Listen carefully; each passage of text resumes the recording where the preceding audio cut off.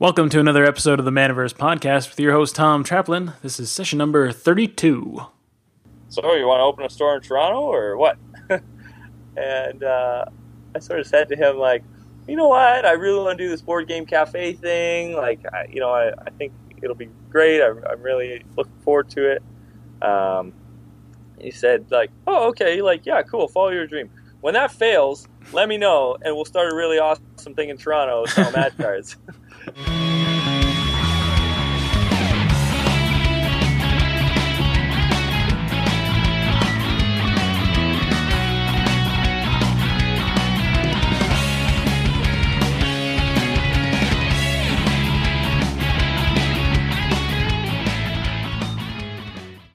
Hey everybody, welcome to another episode of the Manaverse Podcast. We're continuing the face-to-face games series today. This time we're back in Toronto with Kelly Ackerman. Kelly's the co-owner of the newest iteration of the face-to-face business, the aptly named Face-to-Face Toronto. This is part one of an awesome two-part interview I recorded with Kelly, and he is the current record holder for longest intro on the podcast so far. 35 minutes of this episode is dedicated to the Kelly Ackerman origin story. And if they are the only minutes you listen to, you would still get a ton of value out of it. You see, Kelly also holds the title for organizing the largest North American PTQ ever. The world, if you don't count PTQs associated with Grand Prix. And he breaks down exactly what he did to make the tournament so successful. There's a ton of stuff to take away from this episode, and it's only the first half. But before I introduce you to Kelly, I want to talk to you a bit about why I created this podcast. My vision for the Manaverse Podcast is to make game store entrepreneurship easier. I believe owning a local game store it's a great business model, but I also believe it's more than just another business. And LGS is the home for the community of gamers that springs up around it. They help build friendships that can last decades. Many of my closest friends were once just players across the table at my LGS. They create a friendly social atmosphere that brings people together to play games, one of my all-time passions. And ultimately, I think there needs to be more of them. To date, I've been supporting the show through my own efforts. This includes paying for things like web hosting, audio equipment, editing software, audio hosting, and all the other things it takes to make a successful podcast and cover the kinds of things that you'd like me to cover. And right now, I'm excited to say that the Manaverse Podcast now has a Patreon page, which you can find at patreon.com/Manaverse Podcast. Patreon is a platform to directly support the content creators you like most. It works on a per creation basis, and in my case that means each episode of the podcast I produce, so we're looking at about 4 episodes each month. Patreon lets you set the amount you want to pay for each piece of content, and you set a monthly max so you don't have to worry about being overcharged.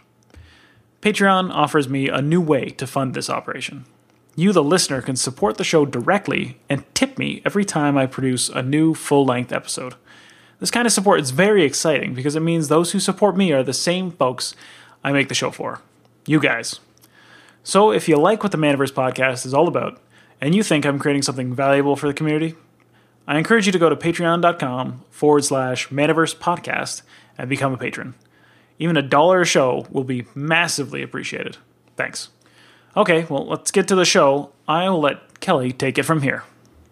All right. Well, hey, everybody. My name's Kelly Ackerman, and I am a co-owner of Face Face Games Toronto, which is, I own it with the Montreal store, which is owned primarily by Salvatore Retta. I'm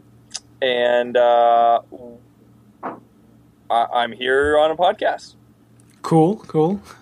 So how did you get into Magic? How did you start gaming? What's your personal experience? My adventure with Magic started when I was 10 years old. I collected Marvel trading cards for the longest time. I don't know if everyone remembers the Marvel universe from like 91, 92. Way back. Yeah, all that good stuff. So I was always a collector of stuff, and then my cousin introduced me to Magic. I think Fallen Empires had just come out. And I was like, wow, this is crazy. This is so cool. There's like rules and spells and monsters and stuff. Wow.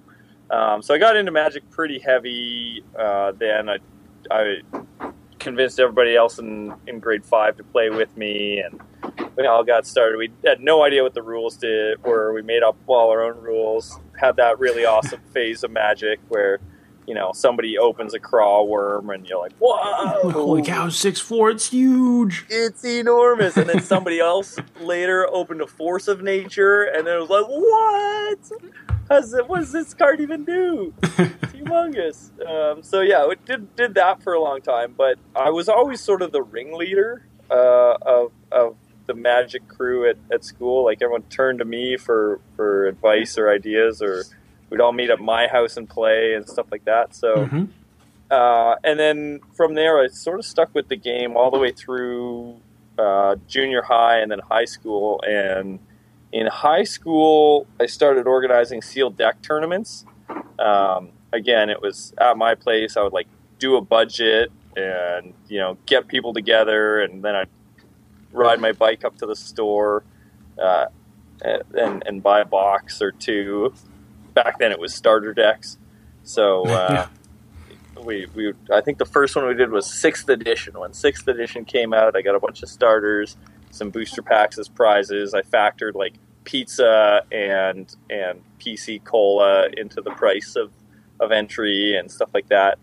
So I've always had an affinity for organizing events, and that was one of the things I loved about Magic right from the beginning, was that it brought people together, and it was sort of an excuse to get together with friends. It was something to do, For sure. Which I think that's what a lot of people love about Magic, is that exact thing, Mm-hmm. So you already had the entrepreneur in you. Exactly. Way back when. And at a certain point, everyone stopped playing. They just got bored or got out of it. And then I started playing more Dungeons and Dragons and kept being nerdy, but in other ways. The Magic cards just sort of collected dust for a while. But when I moved to Toronto when I was 23, I didn't know a lot of people. I had some family here and stuff that I like to hang out with, but I was walking by a shop downtown, 401 Games, and saw they had a Magic sign in the window. And I was like, I wonder if they do sealed deck. That might be a thing. So I sort of slowly got back into it. That was 2008. Shards of Alara had just come out. And so I just sort of started dabbling a bit and found that I really liked it, really, had a great time with it. My first draft that I ever participated in, this was just getting back in. I'd actually never done a draft before because we always played sealed deck or just made our own decks. And so I opened my first pack and I just say to the table, what's the orange rarity symbol? That's new. Never seen an orange rare. And everyone's like, ugh, that's a super duper rare. It's probably worth a lot of money. Just pick it. Okay, cool. And I slam my Johnny Vengeance face up on the table. And everyone's like, you draft face down, idiot. I was like, oh, yeah, that makes a lot of sense. Okay, yeah, turn it down. So that was my foray back into Magic, and got in pretty hard at that point, started playing a lot. And, found a couple other shops. Anyway, I was working construction at the time. One thing led to another, got laid off. Didn't want to go back to working construction, and the shop I was working at a lot, they were playing at a lot then, the Harry T, needed a hand, so I started working there, helping them out, and that was sort of the beginning of tournament organizing for me. Okay. One sec, I'm going to put us on pause here. We can do some clever editing if that's all right. Oh, what's yeah, that happens. Oh, my car's open. Why is your car? I don't know. There's literally a stabbing out there. Yeah, I know. Crazy. There's a stabbing out front of our store. Don't tell everyone on the podcast that. Really? Still not the most scandalous podcast. Yeah, I know. Don't worry about the stuff in my car. Just fucking take off. Cool. It's all good. All right. Anyway, so leading back into so started helping out at the Hairy Tarantula, started organizing events. They just had opened their second shop up at Young and Steele's in the north end of town, which was a big basement. So it had all this potential play space, which the downtown store didn't have. The downtown store, 6 of us would crowd around a little table and draft, and that was about as big as a tournament could get. 8 if we really squished it in. But then the North End store had tons of space and lots of tables and chairs and stuff like that. But it was definitely just it was had that true old-fashioned comic book store feel where there's like stuff everywhere and stuff's got prices but you're not sure, and maybe it's an old price or a new price. Tables and chairs, dust everywhere. So it was awesome, but it needed a lot of work. So we started working on that, started building a community. I think like the Friday Night Magic tournaments were like 5 people playing Standard at first. Yeah. Dragging people out. Anyway, it grew and it grew. At some point, we started hitting 15, 20, 25 for Friday Night Magic and stuff like that. And then Grand Prix Toronto 2012 started approaching. 2012? 2011? I'm going to say 2011. Because that's just me picking a year. What year is it now? Yeah. It was probably 2011. Okay. Oh, you know what it was? It was Grand Prix Montreal. That's what it was. It was Grand Prix Montreal 2011. And that came close, and we wanted to run a GPT. So I needed to find out how to get a judge. And I figured, you know what? If I'm going to get a judge out here, there wasn't a whole lot of local judges. Most of the level 2 judges were actually from Kitchener-Waterloo. Yep. And sort of other places outside Toronto by about an hour and a half. And I figured, you know what? If I'm going to get a judge out here to help, I should probably get a level 2 judge who can just let me write a level 1 judge test and figure that out so that I can run these on my own in the future. Good plan. So I got someone who came to be a good friend, Charlotte Sable, to come out and help run a GPT, and then do a bit of mentorship throughout the day, and then let me write a judge test, which I passed, and that was sort of my beginning into judging. And that went really well. And I really enjoyed judging. And when I went to GP Montreal a couple weeks later, I sort of helped out on the judge staff a little bit, and I was like, man, this is really cool. I really like this big tournament thing. I really like judging. I really like, being on the ground floor, in the trenches, as it were. And so I started running more events locally, and running more GPTs and stuff like that, sort of. But then I also started applying to Grand Prix and working on getting my level 2. And from there, once I once I hit level 2, that was at Grand Prix Toronto 2012 for sure. And then I really started going to Grand Prix. From Grand Prix Toronto 2012, which was in December, to through over the next 6 months, I went to 6 Grand Prix as a judge. Busy schedule. Yeah, it was awesome. It was like traveling all over. Had a blast with it. I got to do Vegas, which was amazing.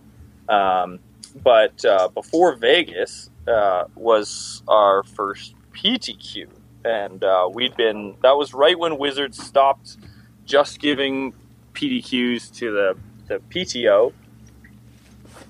For those who remember that era, when there was just one person running Pro Tour qualifiers, they started switching it up and letting any store with sort of a half-decent track record of running good events and that it got good feedback and had the numbers, they let them try their hand at a PTQ. And that's sort of where I really started to get noticed. Because traditionally in Toronto, for those who don't live in Toronto, Toronto is a city of about 3.5 million people if you include some of the outlying area. And there's a ton of Magic players. I actually heard a statistic. Somebody said that Canada has the highest population density of Magic players anywhere in the world per capita, and Toronto has the highest density within Canada. So I don't know if that necessarily means the most Magic players per capita of any city, but there's a lot of people here. A lot of people play Magic here. But our PTQs were always run at sort of this rundown old Legion that you had to take the subway and then take a bus, and there was parking for about 30, but then 150 would show up. Yep, I've been to a few of those. Yeah, it wasn't the only city that had PTQs like this, folding tables that would collapse in the middle of matches and stuff like that. Just not a great experience overall. Hot, sweaty, no side events. sort of lame prizes. And I said, when I was given the opportunity to plan a PTQ, I sort of looked at it and I said, you know what? I think Toronto's had enough of this, and I think they're ready for something bigger. So that was when I started hunting around for venues. And as any TO will tell you, that planning and organizing before the event are so critical to the success of an event. And if people are looking for nuggets of wisdom, my advice would be, don't skimp on the amount of time you spend planning. For me, I looked all over the city. I went to all these hotels, because they've all got like banquet halls and stuff like that, and call of the Legion halls, and tried to find a venue that was going to work. And downtown Toronto is traditionally very expensive, and I was hunting and hunting and hunting, the YMCA and all these places. Nobody would take me, or not for a price that was reasonable for a Magic tournament. And then eventually I thought, like, hold on a minute, I'm a student at George Brown College. Like, we've got a gymnasium here. I'm doing all this research from my laptop, sitting outside the athletic center. Why don't I just walk into the athletic center and ask if I can rent the gym? So I closed the laptop, walked into the athletic center, asked if I could rent the gym. They were like, yeah, sure, no problem. $900. I was like, okay, that's when I'm getting quotes from banquet halls at $4,000 or whatever. And these guys, for a gym at school, no big deal, and it was huge. It was done huge. Deal. Yeah, exactly. I had to rent some tables and chairs because they didn't have that. But that, easy, no problem. So we rent a bunch of tables and chairs, get the gym, and then we start advertising the event. And another cool thing that I did that I didn't even realize how important it was I posted on a couple of the forums and stuff in saying, hey, this is a PTQ. Here's what I want to do for prizes. What do you guys think? And I solicited feedback 5 months, maybe 4 or 5 months before the event. Said hey, this is what I want to give away as prizes. Does this seem fair? What do you guys think? And how did they take it? And they ripped it to pieces. They said this is bullshit, blah blah. Why would you give us this prize? I had this scheme where I said, you know what, PTQ should be a big fun event for everyone, so let's give away a ton of door prizes. So about 50% of my total prize pool was set up as door prizes, but the main event prizes only paid down to 8th place. So someone, they pointed out so what? I play in this PTQ all day. I get 9th place on breakers, and I don't even get half a box or something. Come on, that's ridiculous. I was like, okay, cool. So, but everyone was like, you know what? This is really awesome that you're asking whether or not, we care. That you're encouraging us to participate in constructing the event. And people were really, really appreciative of that. And so it's I took all the feedback. Some of it was ridiculous, but a lot of it was very constructive.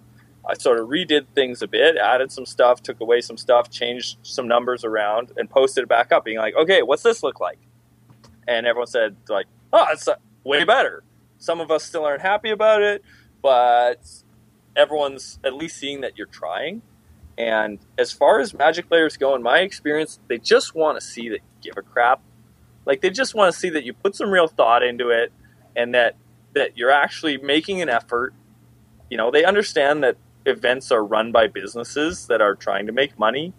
And for the most part, Magic players are understanding of that. Most Magic players are trying to make money, especially, at least the grinders who are going to show up on forums and talk about tournament prizes. Yeah, the ones who are going to go to your tournament are going to go to try and exactly make some money doing it. Exactly. That's the whole point. So they're not afraid of that concept. Don't rake people over the coals with it, but be upfront and be, transparent to as much as you reasonably can of yes, I am going to make money on this tournament. That's the whole point. I hope to set it up in a way that enough people want to come and participate. So anyway, we got some good feedback. One thing I did that nobody people hadn't really done it in a big way in Toronto before was I got other stores involved. Like I got other stores to come out and vend. So like, hey, you can set up a table. I made the tables like pretty cheap. And again, another sort of thing that I didn't realize how important it was going to be was that all these stores who then signed on to vend told all their locals about it.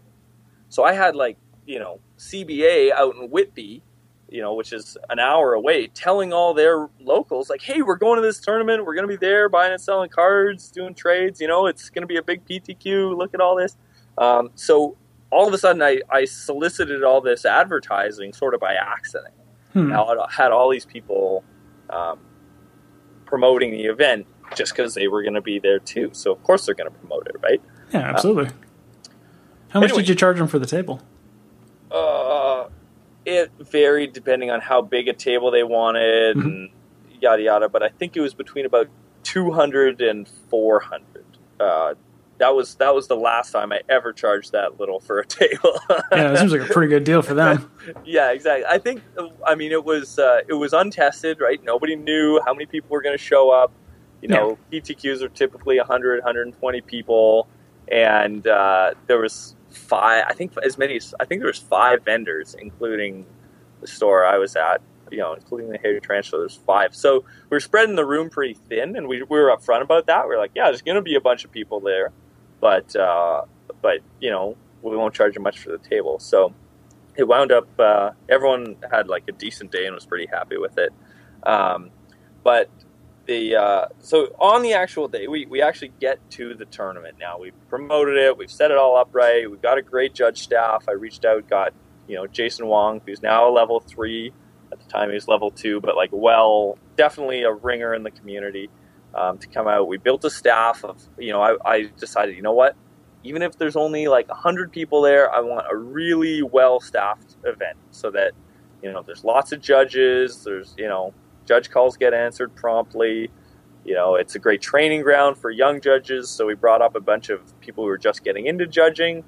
They're great because they really need the experience. So you can usually get away with paying them a little less, because they just want the experience. And sometimes you just need someone to push in chairs and pick up garbage, Yeah. And everyone's got to sort of pay their dues in the judge community of learning the ropes, So I think we had 11 judges on staff. And I was like, yeah, all right, sweet. This is going to be the, best ratios ever. Morning of the tournament, we get it all set up. We're there, and people start showing up. And people, getting registrations, getting people entered into the tournament. And people start showing up, and people start showing up. And people keep showing up.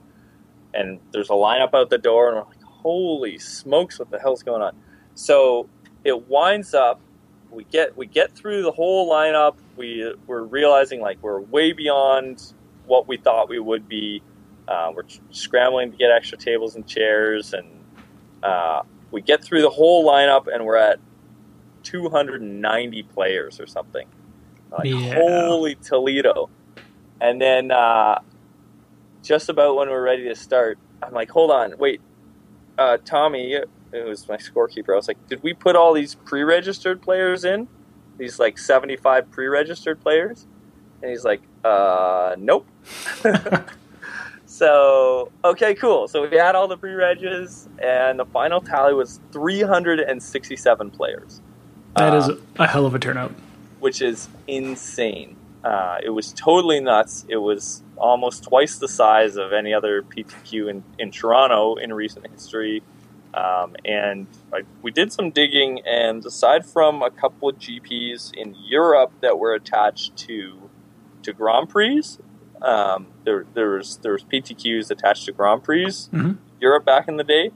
I think it was at the time the largest PTQ ever in North America, which was crazy, totally nuts.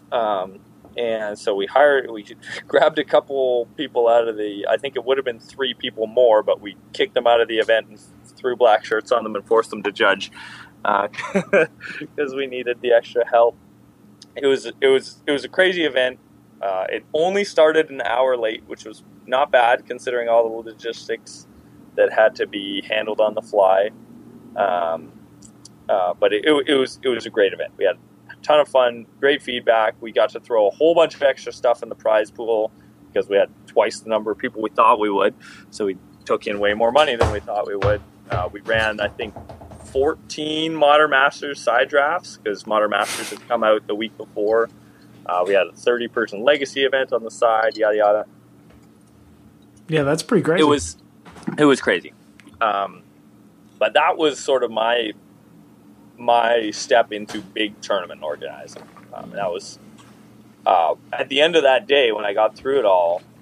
I sort of like looked around, and was like, "Holy smokes! Like that happened," you know. Mm-hmm. It made me realize that I had a skill, you know, that this was something I was good at and something I wanted to do more of. So the week after that was Vegas. So I wrapped up that huge tournament. I went to Vegas, got to participate in that crazy shenanigans, and then sort of came back and sort of looked at life again. It was like, holy Toledo, like, all where right, to go? Where to go from here? Exactly. So it's like, and it was on a road trip later on that summer with my girlfriend at the time. We're getting married next month. Congratulations! Oh, thank you. We were road tripping out to Montreal for a music festival, and I said, you know what, like, I want to open my own shop. Like, I want to start something, you know, and I've always had an affinity for bringing people together and throwing a good party, and I wanted to do that every day.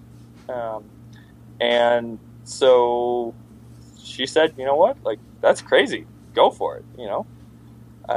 So that was when I was like, all right, let's see what this can be. And my first plan was to do a board game cafe. I don't know if anyone's heard of Snakes and Lattes.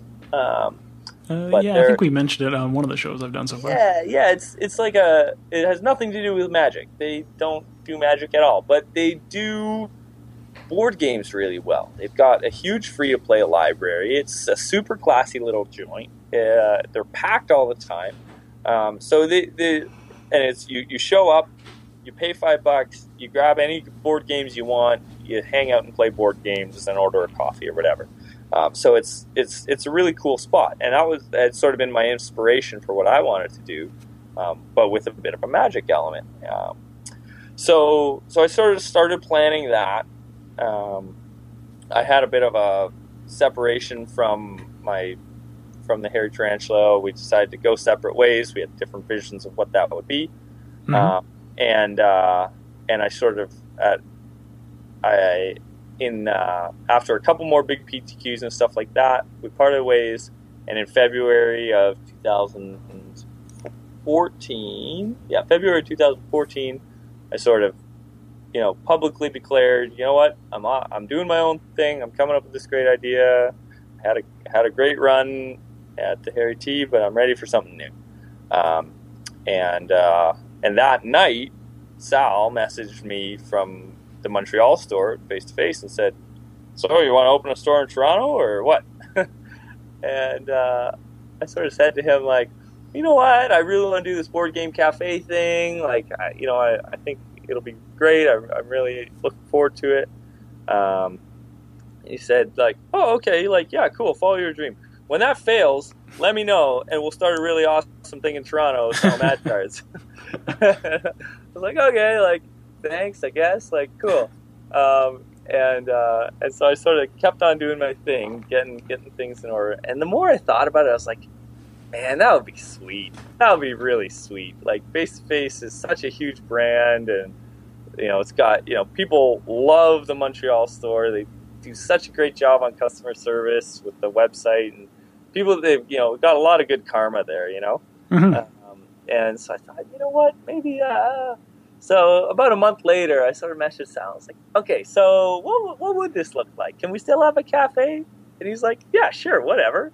That's gonna sell more Magic cards. Yeah, do it. If that's what you want to do, cool. Don't care. Like, just show me that it'll be awesome, and we'll do it.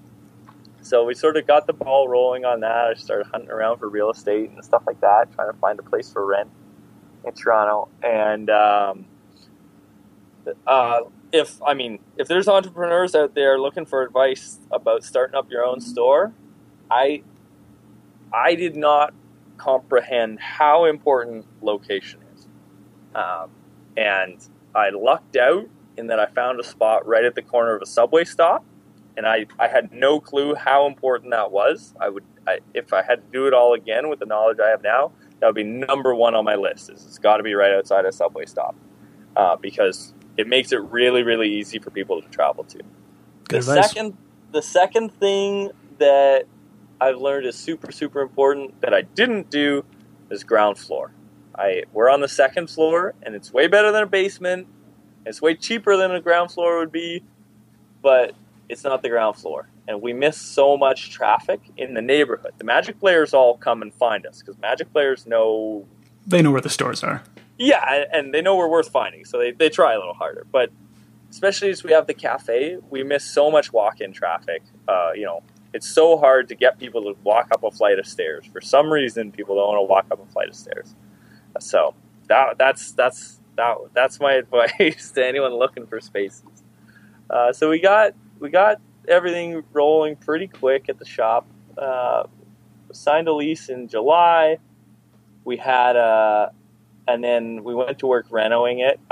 I did construction for 4 years, so I'm like halfway handy when it comes to things that don't require a license. I can't do your plumbing or your electrical because I'm not allowed to.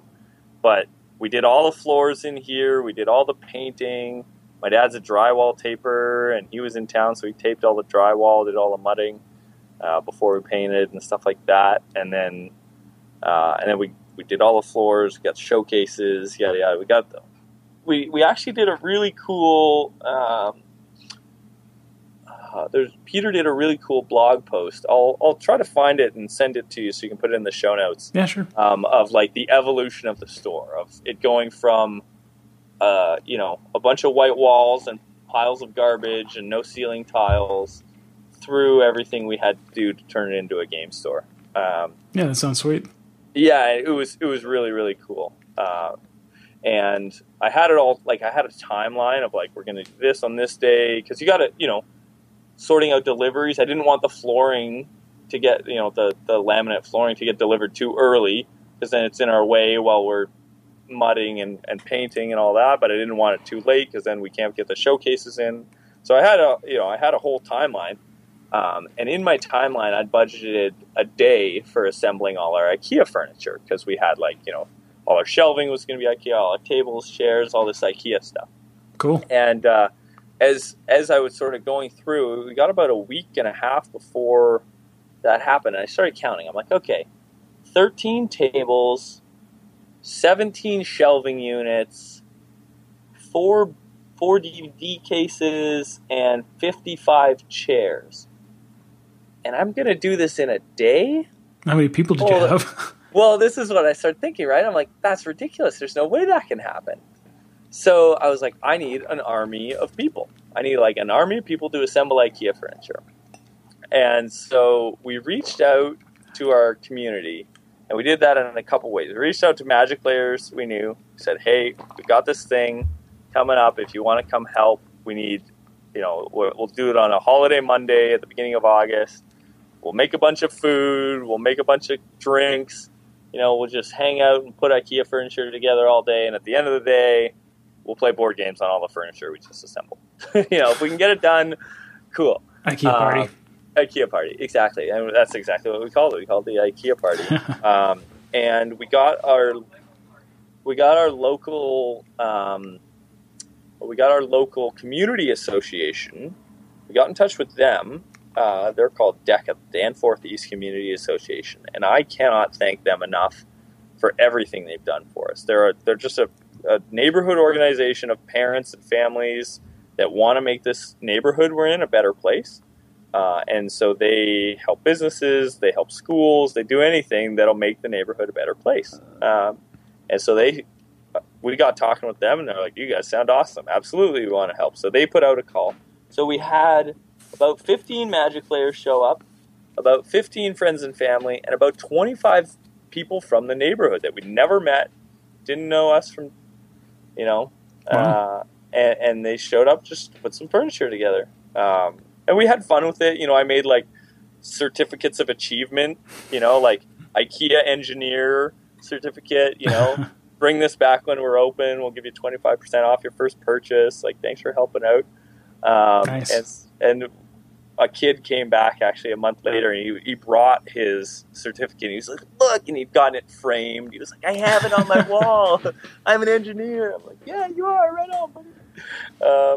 So it was crazy. We got all the furniture, all like 75 pieces of the furniture assembled in 4.5 hours, which was mind blowing. Solid. Yeah, so that's something we did that I really loved, was reaching out and asking the community for help, and whether it's putting together a bunch of IKEA furniture or getting judges or whatever task you need doing, there's probably people out there who want to help you. So don't be afraid to ask, and sometimes people will not be afraid to value their time and labor, and you'll have to like pay them, either in money or food or store credit or whatever.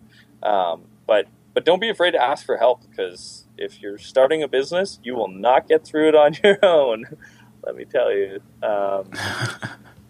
you will definitely need help. So that was it. We opened a week and a half after that, and kind of the rest is history. That's how Face to Face Games Toronto came to be.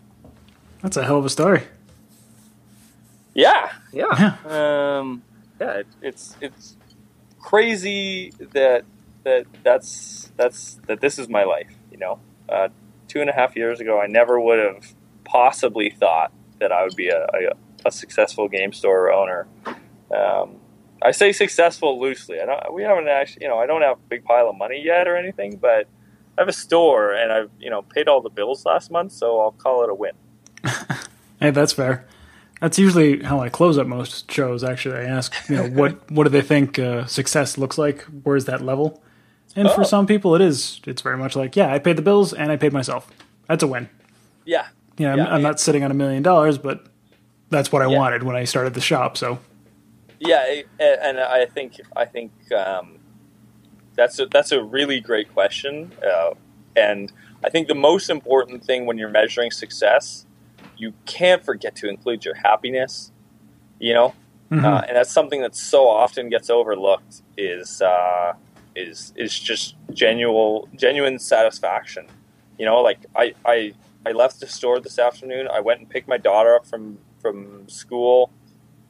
We hung out, we made dinner, we played outside for a bit. I went to like a parent student council meeting thing for the first time, because that's what a dad of someone in junior kindergarten does. And then I came back to the store and did a bunch more work. And now we're here talking on the cast. I'll probably be here after doing more stuff. But the fact that I get to make my own schedule, that's a huge part of success for me.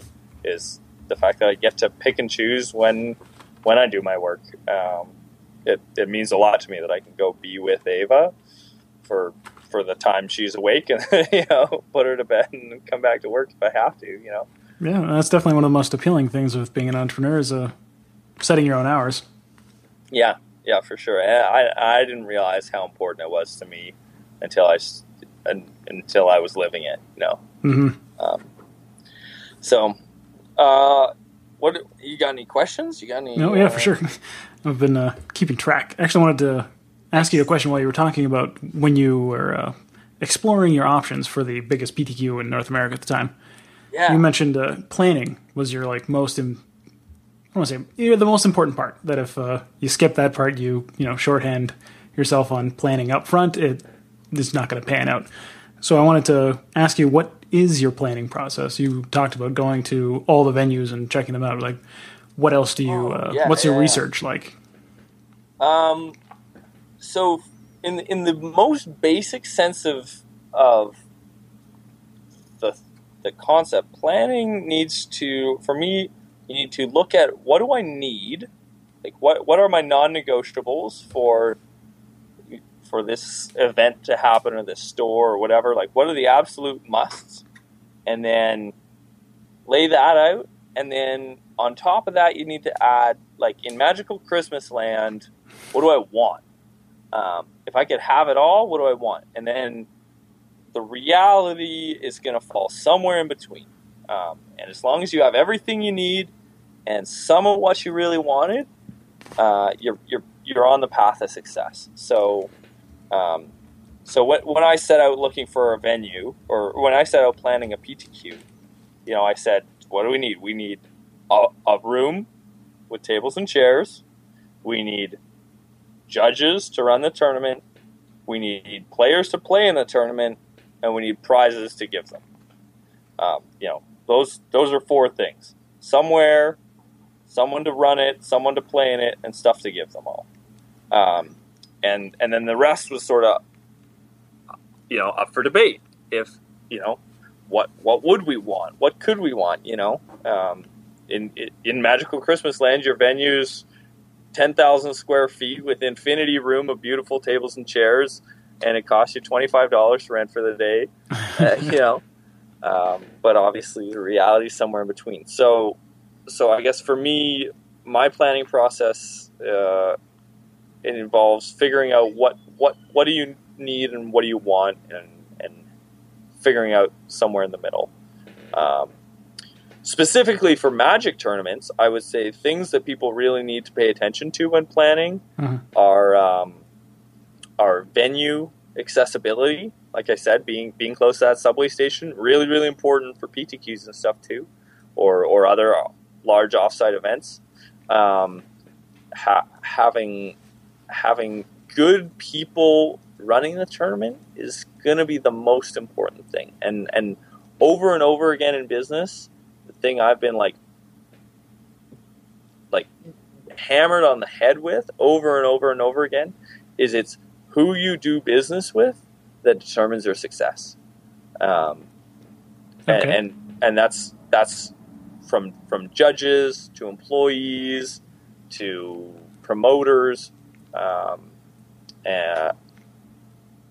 I opened the store with 4 other people.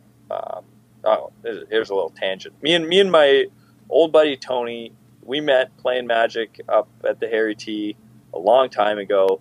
We got to know each other, and we always liked to daydream when him and I were sitting on the subway, or we started hanging out outside of Magic tournaments pretty quick and just spending life together. We would always Magical Christmas Land dream. If we could run a Magic store, oh man, what would we do? He was a chef. He'd been a chef for 10 years at the time, and be like, man, we would make the best food. We'd have this, because that's the only reason people ever leave a Magic tournament. It's because they're hungry. Usually they get generally hangry. Speaking, that's true. Yeah, they get hangry, and they're 0-3 drop, and they're like, screw this, let's leave and go get burritos. But if you can just serve them the burritos, then maybe they'll stick around and draft, or whatever, So we were like, yeah, it'll be awesome. People never want to leave. It's going to be the greatest place ever. So Tony and I were in it from day one. And he was always part of the plan that he would be there and we would work together and have this awesome store.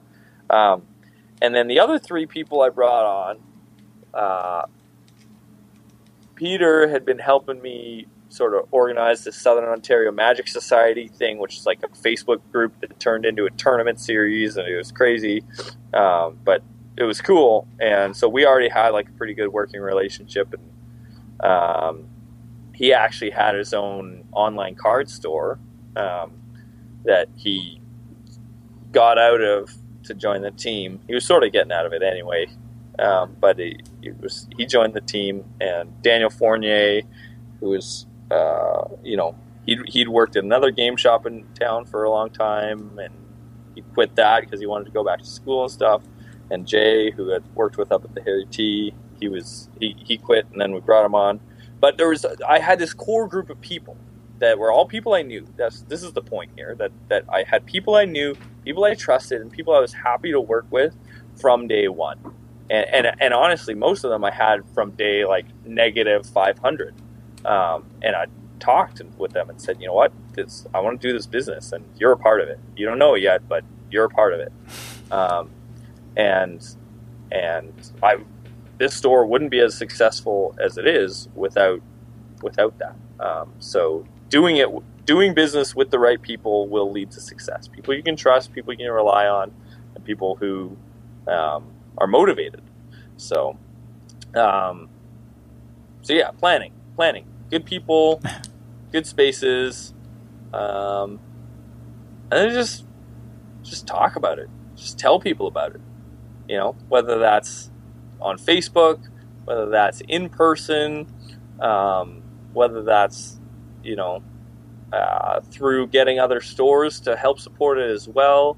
You know, even if it's maybe it's not as something as complicated as getting them to come and vend at your store, but maybe it's maybe it's giving a store like free entry. Say, hey, you know what? If you do you want to give away free entry to my big tournament at your FNM this week, or something like that? You know, as long as you make a big announcement, hand out these flyers, I'll give you, 3 free entries that are worth $90 to your players, $30 each or whatever.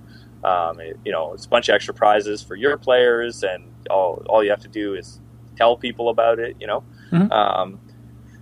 Or maybe it's other ways of working with your local community and your other stores.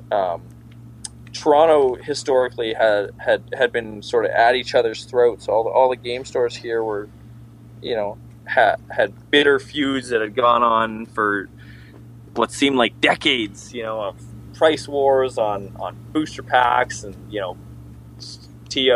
store owners intentionally scheduling events over top of other stores' events to try to steal the players and stupid stuff like that, and just generally not working together. And the thing I learned about Magic pretty early on is that it's not like there's a fixed pool of Magic players to draw from. It's not like, market share doesn't work the same way as say smartphones. Mm-hmm. The smartphone, everyone has a smartphone now. So if I am going to become an Apple user, it means I'm going to stop being an Android user, And so when those companies are fighting over their customers, they're really stealing from each other. But in Magic, not everybody in the world plays Magic. 1% of the population has ever even heard of this game? Yeah, it's something along those lines. Yeah, so instead of fighting over the players that do exist, I came into this saying, let's just make more Magic players. Let's just get more people interested in the game. And I think Wizards has really taken that approach lately too. We've seen this huge growth in the game over the last 5 or 6 years because they're like, hey, let's make more people play Magic. And if I can make a whole new subset of Magic players who are really interested in the game and really excited about the game, and we go from having 10,000 Magic players in the city of Toronto to 20,000, and if everybody does that globally of make more Magic players, it has this effect of meaning everyone's tournaments do better. And not only everyone's tournaments do better because there's more people wanting to play, but there's still the same number of Shocklands and Tarmogoyfs, and there's just more people who want them now. From a business perspective, if you make more people want the thing you sell, and there's limited supply, the price of that thing goes up, right? I mean, yep. That's how business works, supply and demand. So increase demand and you'll increase sales, So, that's what I've been working on. How did I get on this tangent? Where am I? We started off planning tournaments, kind of rolled into this. That's fine. Yeah, that's good. Yeah. So make more people play Magic. That's another awesome thing that is completely unrelated to tournament Magic, but teach other people to play, get people excited about the game. That buddy you played with in high school that is just downloaded Duels of the Planeswalkers and is yo, hey, remember how we used to play Magic? Invite them out to pre-release, get people back into the game, get new people into the game, show people how awesome this game is, and help it grow. Because the more people who play, the better the game is for everybody. Yeah, and generally speaking, Magic will take it from there. Yeah, it's a great game, right? So it's not hard to get people hooked. It really is cardboard crack. Mm-hmm. No, I know what you mean. I'm actually bringing a couple of people who just started playing Magic to the Battle for Zendikar pre-release, so I'm excited about that. That's going to be fun. Good for you. One thing, we want to talk about. I'll continue this tangent of getting people playing Magic. One of the things, I come from a child and youth work background. I spent 2 years at Georgetown College doing child and youth work. I was like a camp leader when I was a kid. I did youth program when I, go traveling for church and stuff like that when I was younger. And, I've always liked working with kids and youth. And one of the things that got me excited about the store was when I started looking at my job prospects as a child and youth worker. Child and youth worker, for those who don't know, is basically like a social worker who only deals with, kids age 6 to 21 or whatever. So it's kind of like just focusing on kids. But all the jobs that exist in the child and youth work field are all about helping kids whose lives have already gone horribly wrong in some way. It's all reactive. It's all cure instead of prevention, right? Exactly. My second year placement was at a jail, like a minimum security jail for teens. And it was awesome. I loved it. And I taught these kids to play games. One of them was even willing to learn to play Magic, but we played board games and all kinds of stuff like that. And they were into it. And it made me realize that all the work I do at the game store, teaching people to play Magic and hanging out and whatever, that's child and youth work. And I can actually achieve way more child and youth work as a business owner, doing Magic stuff and doing a board game cafe than I can doing child and youth work. Because this is me taking my two of my passions, working with youth and working with games and smushing them all into one. And so one thing we started when we opened the shop, I started what I called Apprentice League.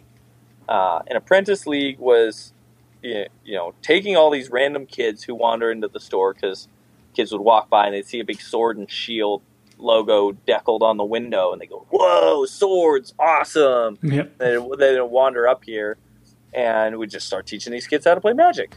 And when we first opened, it was pretty quiet, during the day after school and stuff like that. Yeah, we had big tournaments at 7:00 at night, but from about 3:30 till 5, it was pretty chill. So I could sit down and teach little Timmy how to play Magic. And if you want people advertising your store or your brand, don't teach adults, teach kids. If you teach an adult something they really enjoy, show them a new game or teach them to play Magic again, they'll tell that one guy at work that they're not afraid to admit that they're nerdy to. Hey man, check out this thing I learned again. Oh man, it's so cool. But you tell a kid, they will tell literally anyone who will listen about Magic. They'll be going up to their teacher at lunch. The milk ladies there, pouring milk. They'll be like, "Yeah, have you played Magic cards?" And the lady's like, "I don't even know what you're leave me alone." But kids will tell everyone about Magic. And so we saw this really hilarious ripple effect where 1 or 2 kids came in the first day. And then the next day there was 8 of them. And then the next day there was 14 of them. And it just went on and grew and grew and grew. And then the next funny thing that happened was about a week later, all these moms started coming into the store. And they had this quizzical look on their face, what's going on here? Where's my child been hanging out all week? I don't know about this place. And they'd sort of come in and suss us out, and we'd talk to the parents, and oh, okay, yeah, this is what we're doing. Yeah, they're like, okay, all right, yeah, I guess this is better than doing drugs in the street. All right, yeah, all right, fine. Yeah, maybe they thought it was actual magic. Or perhaps black magic, sorcery. What kind of wizardry is this? Yeah. So we wound up.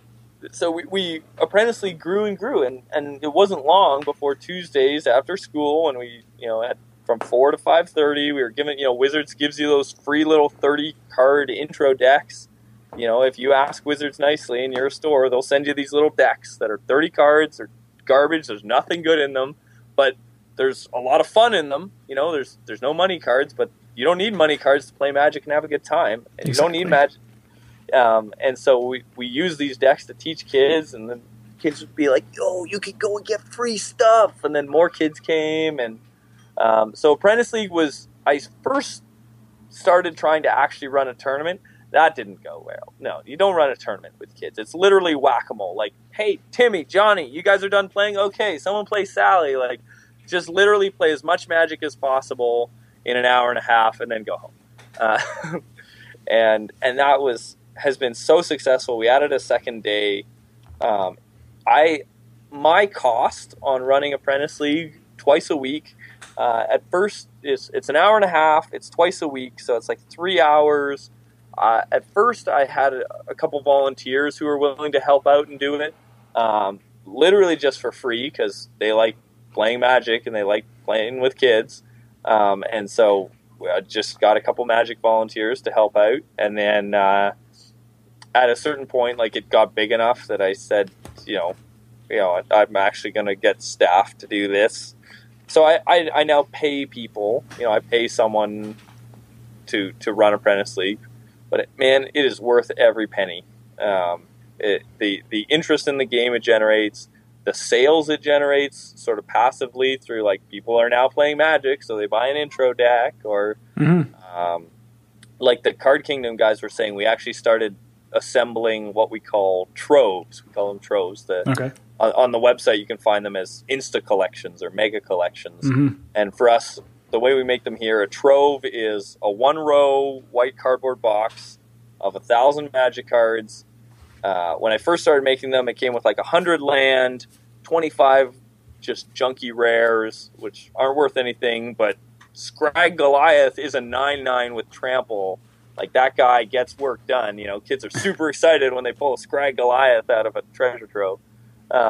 So, and then just like bulk Magic cards from what you take in. So like 900 odd just commons and uncommons from whatever.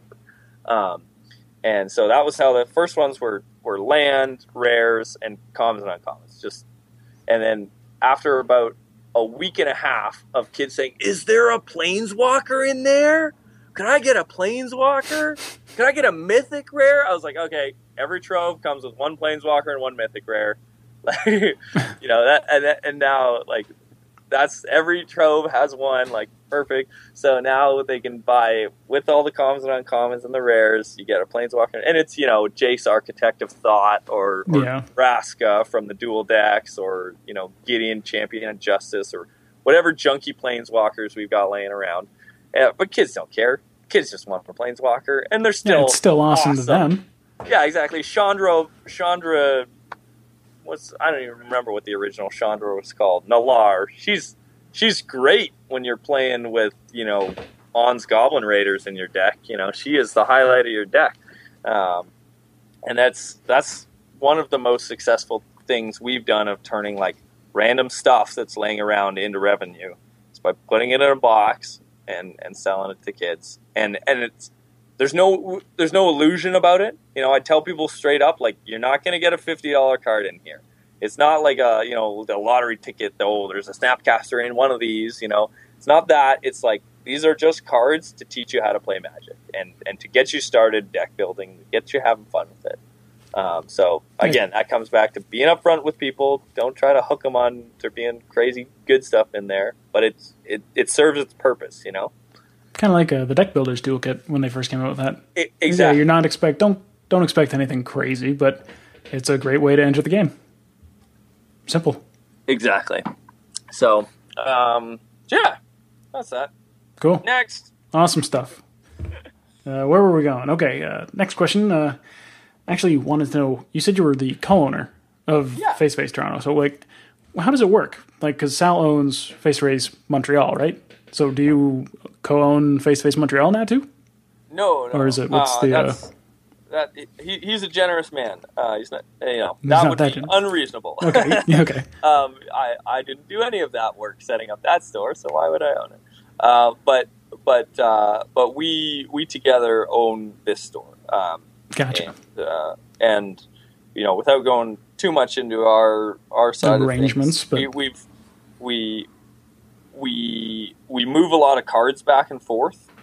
That's one of the perks of having a second store, and it's a really symbiotic relationship where when we sell out of something, and the Montreal, the website's got 75 copies, they just send us a few, and when people come in and say, hey, I'm cashing out of Magic, I've got a $10,000 collection, do you want it?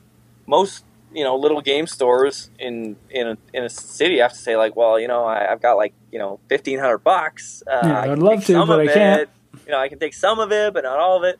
Whereas we can just say like, yeah, man, we'll take it all. Like, okay, I've got 26 copies of Snapcaster Mage. You sure you want all 26? Like, yep, no problem. Yeah, those will move real fast, no problem. I'll keep the 6 or 8 I need here in the store, and I'll ship the rest to Montreal, right? And they'll put them on, they'll take them to GPs or put them on the website, or I don't even know what they do with all the cards I send them sometimes. But that's for people running a business or people thinking about a business, that's some advice I can give you is don't be afraid to trade with your neighbors. I do it with other stores in town sometimes too. I know they're looking for a specific card or they've got too much of some sealed product or some board game, and we'll trade, hey, I've got some stuff that you need and you've got stuff that I need. Let's work something out. Because an extension of the whole cooperate, don't compete if you don't have to. Exactly. And there's, it's bizarre. Magic is, someone should write a master's thesis on economics and Magic, because Magic is this really bizarre commodity, and it's we're really a commodities market more so than a retail market, because you can't just put an order in with Wizards for another 10 copies of Horizon Canopy when you sell out. That's not how this game works. It's not how singles works, and so there's all this bizarre stuff that happens with supply and demand, and because Moto is all digital, right? So you'll see everything on Moto costs the same price, but in paper Magic, it's not like that, right? Like some store might be buying a card for $10 because maybe it's $15 card, but they're buying it for 10 because they don't have any. Whereas another store's got 80 copies, so they're only buying it for 5, right? And that's it's a $15 card, but someone can offer you twice as much for it simply because they need it. They're going to turn around and sell it right away. And so that's, local market fluctuations. Exactly. It can change a lot just from store to store, even within cities. Exactly. And so don't be afraid to go talk to your neighbors and say like, man, yeah, I'm selling out. You'll say I'm selling out of modern cards left, right, and center because we're doing modern, twice a week now. And the other store will say like, good for you. I can't keep standard stuff in stock because we do standard 3 times a week, or we just had this big standard term and we sold out of everything. And work something out, it'll be good for both of you because cards in your showcase are literally just sitting there, right? And so if you can trade them for cards that are going to move, it's going to work out well for everybody. Yeah, there's almost no reason to try and do that, at least with some of your neighbors. Yeah, exactly. Only upside, basically. Exactly. And I even work with like some of the backpack vendors and stuff like that. Like some of the guys who've got like these insane collections, I'll message some of them when like I run out of Steam vents or whatever. Like, hey, I know you have 100 copies of every Shockland because you're that guy. You mind hooking me up with a couple? I'll give you a real good trade rate on them right now because I've got a guy here who's building, a modern Splinter Twin deck and he needs them for Saturday. Like, can you bring them? So that's going a little far, but that's something I know a lot of people. Once you get those connections, it's something that you can take advantage of. Exactly. And again, the golden rule, it all comes back to people, man. Like people are happy to work with me and deal with me, and because of the relationships I've built with them,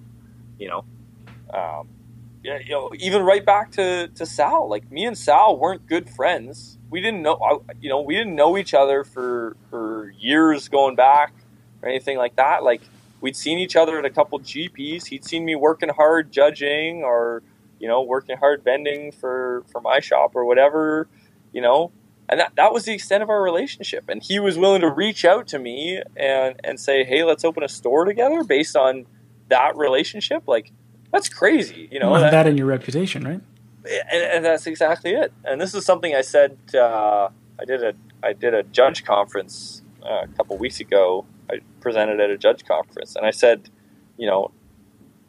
one thing you need to do is build those relationships, and you can do that by sort of branding yourself and having sort of have a reputation that people know and is a positive one. Yeah, hopefully they respect you, not a reputation as an asshole.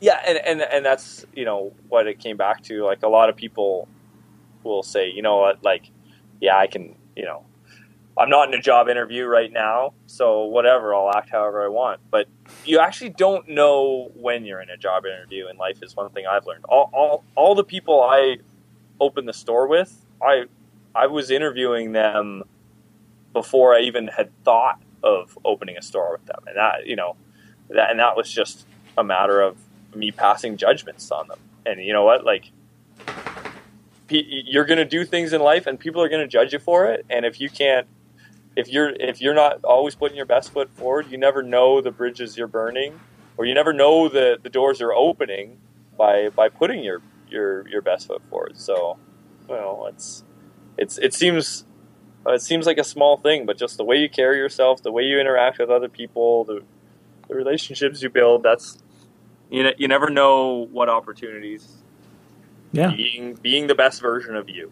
I don't know what that looks like, because everybody's different, but whatever the best version of you as a human being is, show that, and be that. Good advice for life and Magic. It's amazing how often they parallel. It really is. Yeah. So, and actually, there was another thing that you mentioned too. We talked about how Magic was exploding, and how Wizards in the past 5 years have really focused on recruitment, essentially, right? Like they've been getting so many new players into the game that's part of the reason that the growth has been happening. It's almost been exponential for the last little while. Yeah. But I think it's literally been isn't it 1.25%? Like the multiple. 100, yeah, I think so. Somewhere between 1 and 2, almost doubling every couple of years for the last 5 years, which is pretty crazy. And I've had this conversation with a few of the people who've been on the show. They either think that Magic is a bubble and it's going to burst, and typically when a bubble bursts, it just it'll all of a sudden half the people will just disappear. Like the game will just drop off a cliff. Or they think, it's going to peak basically and it's going to start to descend. Where do you stand on what do you think Magic's future looks like? R&D says they've got a plan for so many years from now and yada yada. Magic, to me, this game is so good.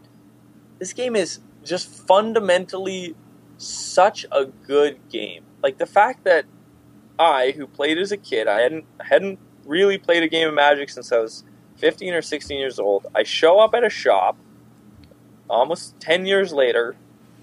I say I want to join a draft. I sit down at a table and I start playing Magic again. The fact that I was able to do that, I probably spent a really long time reading those cards.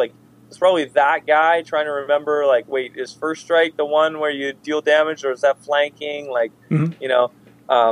But the fact that I was able to just pick up the game after such a long hiatus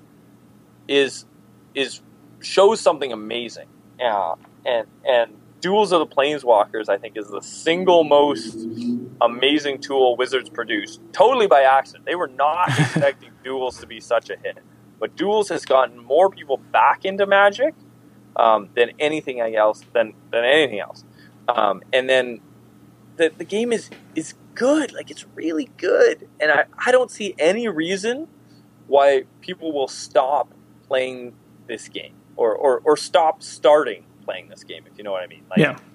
There's no reason new people won't get into Magic. And Wizards continues to produce amazing products. Like, every set is fantastic. People will argue that Battle for Zendikar has a really low power level and yada yada, but it's still going to sell like hotcakes. People are still going to play a ton of Magic. People are still really excited about this set. We're almost, I guess we're only 5 days away from pre-release now, but we've over double pre-sold our pre-release as to any other pre-release before this, and we're still 5 days away. Nice. Which is amazing. But I don't think, unless Wizards does something horribly wrong, I don't see any reason people are going to stop playing Magic. And all the things people talk about, the problems with Magic, and Hearthstone's coming up and doing so well and yada yada. There is something irreplaceable about cards in your hand. And I think a reason, I got back into Magic to kick my WoW addiction. Like, I was like that guy, spending 40 hours a week playing World of Warcraft. And one of my big motivating factors for starting to play Magic again was I was tired of sitting in front of a computer screen all day. And I think we've seen this huge renaissance of Euro board games and role-playing games. Like Dungeons and Dragons is bigger than it's ever been, and Pathfinder, and there's all the the new Star Wars RPGs, FFGs doing all these board games that are really board games, tabletop RPGs. All this stuff is really taking off because there's so many people who are trying to get away from their screens, in my mind, and people play a lot of Moto and stuff too, and that's that. But I think paper Magic will have a lifespan that goes on as long as I can see the future of the world. Like, as long as there's people playing games, there'll be people playing Magic, in my eyes. Yeah, so. I would personally have to agree. I think Magic is probably the best game. Like, you could probably end the sentence right there. It's just probably the best game made so far. And I think it'll kind of be like chess. As long as Wizards keeps making it, people will keep playing it. And you know what? There's so many things that I think. I was listening to a podcast earlier today, actually. Hardcore History, it's called. Oh, yeah, I love those guys. Oh, man, I just got into it today. It is so good. Anyway, he's talking about how there's all these sort of historical figures that sort of did these wonderful things for society and humanity by accident. And he called them, what did he call them? He called them, historical arsonists, sort of like accidentally burning things down so that a new thing can come up. And I think there's a lot of things, a lot of mechanics of Magic that were sort of like accidental mistakes that have led to Magic's success. Because as much as people hate getting mana screwed or mana flooded, and as much as people say it's the biggest flaw in the game, I think it's also one of the secrets to the success of the game. Interesting. Because people everywhere, pros, casuals, everyone loves being able to blame their loss on something other than their skill level. And not that everyone does it all the time, but there's just that the bad beat story is such an important part of Magic, of sharing how if things had just gone a little bit better, it really wasn't your fault, you just didn't draw well, there's nothing you could have done about it, man, that sucks, yeah, you lost your winning in, you got flooded, and it, you can sort of gloss over all the matches you won because your opponent got totally screwed. That's not really as important, but I did really well, I did a lot of winning, and then just when my luck turned, that was when things sort of fell apart. It wasn't my fault. And I think that's one of the things that really, people criticize me for saying that, but I think that is one of the things that people really like about the game secretly, that keeps them coming back. Hey, you very well could be right. It could be just a cognitive bias, just something that you can scapegoat, but it'll make you feel better, even if you're not necessarily consciously doing it the whole time. Yeah, and we recently got these sleeves in that have the vegetable a beet on them, and they just say bad beats on them, and they're my favorite new sleeves we have in the store because they're perfect. Everyone needs their bad beat story, Yeah, misery loves company. that's it. And so, but and that's just one. That's the only thing I'll say to like the mechanics of Magic that make it such a good game. That because everyone says everything else. That's the only like semi-unique thing I think I'll say about that.